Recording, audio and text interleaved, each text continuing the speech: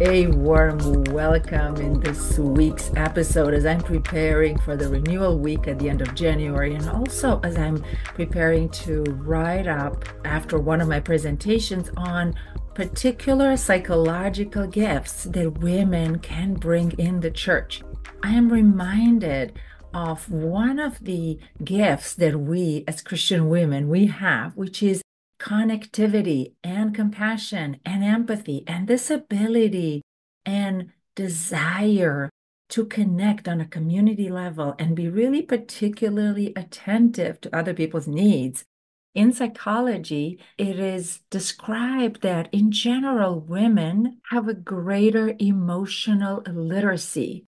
In other words, we perceive other people's emotions, we are more in touch with our own emotions, and this is such an important gift. And you might have heard of emotional intelligence. Emotional intelligence in psychology now, there has several layers between the ability to read other people's emotions, to understand our own emotions, and connect in ways that are in synchronicity. This is so important, and it's a gift for us. And in the same time, as any gift, it can get us into trouble, especially as Christian women, because we do want to follow Christ and we want to give. And sometimes we tend to start giving and giving and giving until there's nothing else left. And here we are at the beginning of the year, and you might already have so many plans and so many connections with others that maybe you feel overwhelmed or feel like, oh my goodness, my schedule is already full. Type in the chat if this is happening, because I want us to demystify this reality. There's nothing bad with that. It's just because we're so prone. We want to help. We want to jump in. We want to come up with solutions to help others.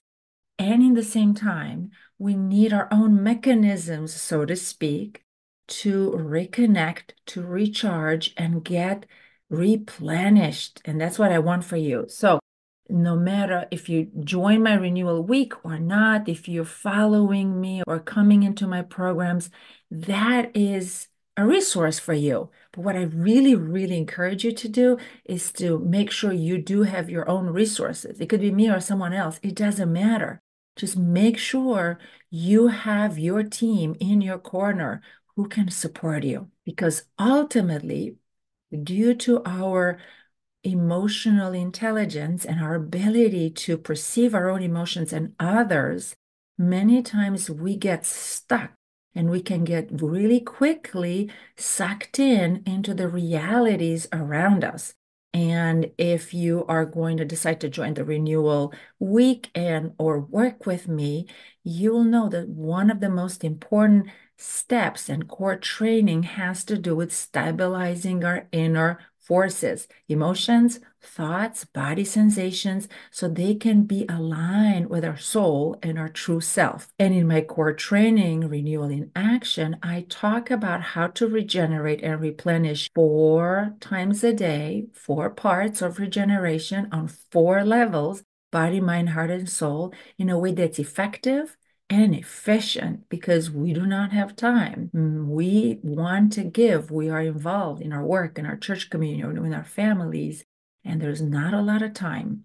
So efficiency and doing things that are effective, it's of essence. And today I'm going to unpack one key and very interesting element that has to do with how we prepare for giving, how we prepare in the morning, how we wake up, that will ground us in a larger perspective in Christ. So I will talk about this concept from psychosynthesis of second waking up. And if you're interested in learning more about the Renewal Weekend Open House, stay until the end. I'm going to bring all the details, and there's a link for you to sign up for it, to be inside of the Renewal Weekend Open House community. And if you're a regular, welcome back. And if you don't know me, I'm Dr. Ioana Popa from Team for the Soul, where I love helping and supporting Christian women professionals and servant leaders that are just dedicated to give their lives to Christ. And I love to support them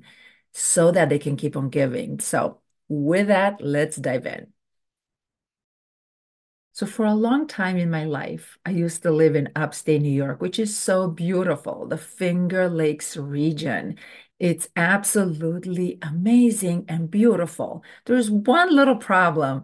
Most of the year, the days are clouded, which is so interesting and in such juxtaposition with the beauty of the area, especially in the fall when you have the beautiful foliage. Now, one interesting thing that I found out actually after I left the area, which was so sad, is there is a strong tradition of hot air balloon. And when I was reading one time, there's this person who had this practice in his life, which I found is so interesting and fascinating. Listen to this.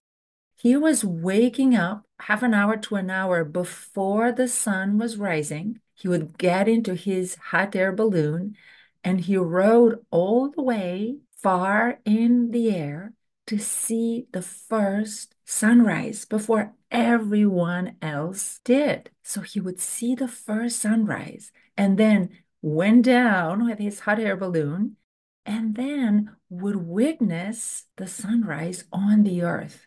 Now, this is a very interesting concept and it really struck me because of the psychological and mental health training that I had. It really points to this idea that we have a choice how we start our day and how we wake up. Now, many times we think of preparing in the morning in terms of taking care of our needs, making sure we leave on time, we wake up our family, all the rhythms are going smoothly, and make sure we beat the traffic in case we have to drive. But many times we forget the mindset.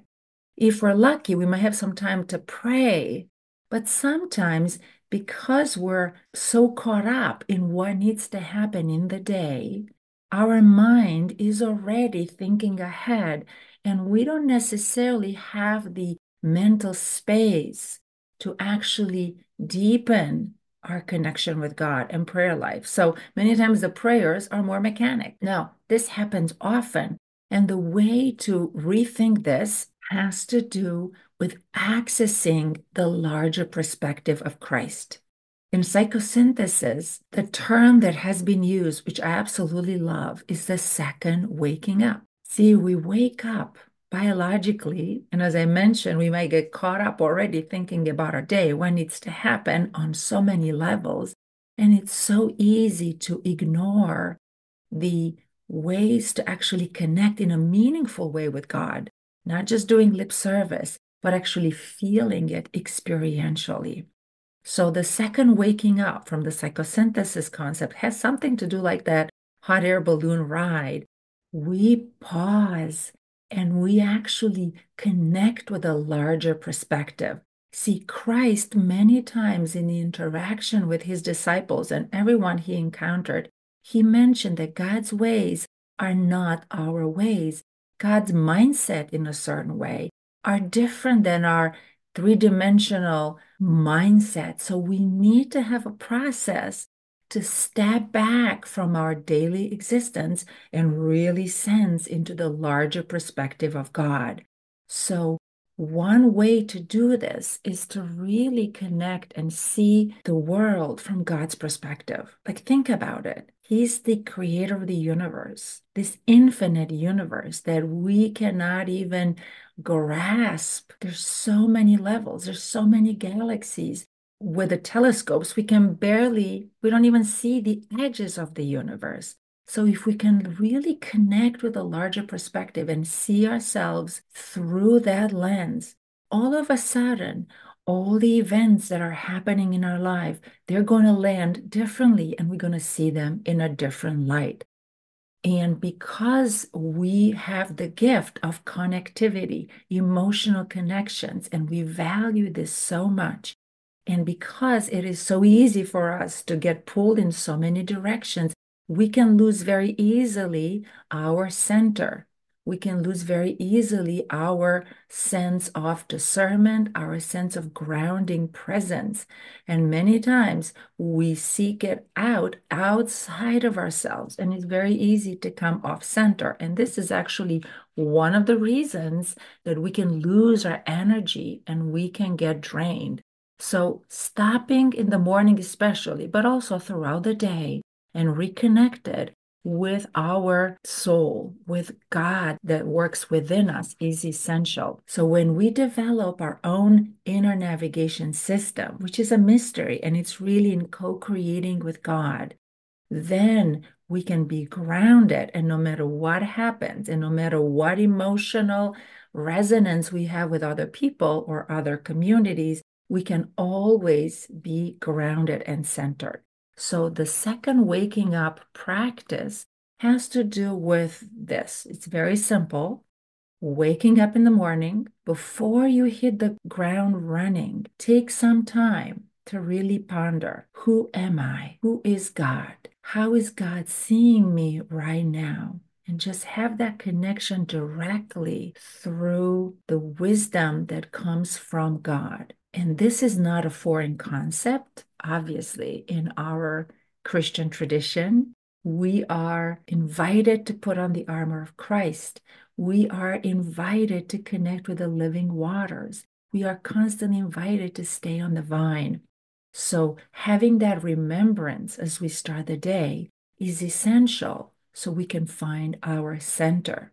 Because if we are not grounded in our gravitational center, then we're going to be pulled out in other people's orbits, especially as we are so in tune with other people's emotions. So staying grounded, staying present is essential. So the take-home message, I encourage you as you prepare for the morning, as you wake up, spend a few minutes and in your quietness and the silence of an inner being to connect with your center, to connect with God, to connect with what's really meaningful to you and why you are excited about living in God. And that is going to be your rudder, your compass throughout the day. And you can do that in many ways, but I encourage you not to do it just with your mind and thinking. Many times we think, let me say my prayers, let me read this. This is fine. But remember, this is a mind activity. What I'm talking about is an experiential practice of connecting with your true self, with your soul, which is beyond thoughts, beyond emotions, beyond body sensation, which is larger than ourselves. So we can connect with that by inspiring our mind to see this larger perspective. So then we can lean into this experience and presence of God. God is everywhere, feeling all things. We'll just have to remind our mind that we're not going to find it just with mind activity. All right. And with that, I am going to wrap up and I'm going to give you a few more details about the renewal week and open house.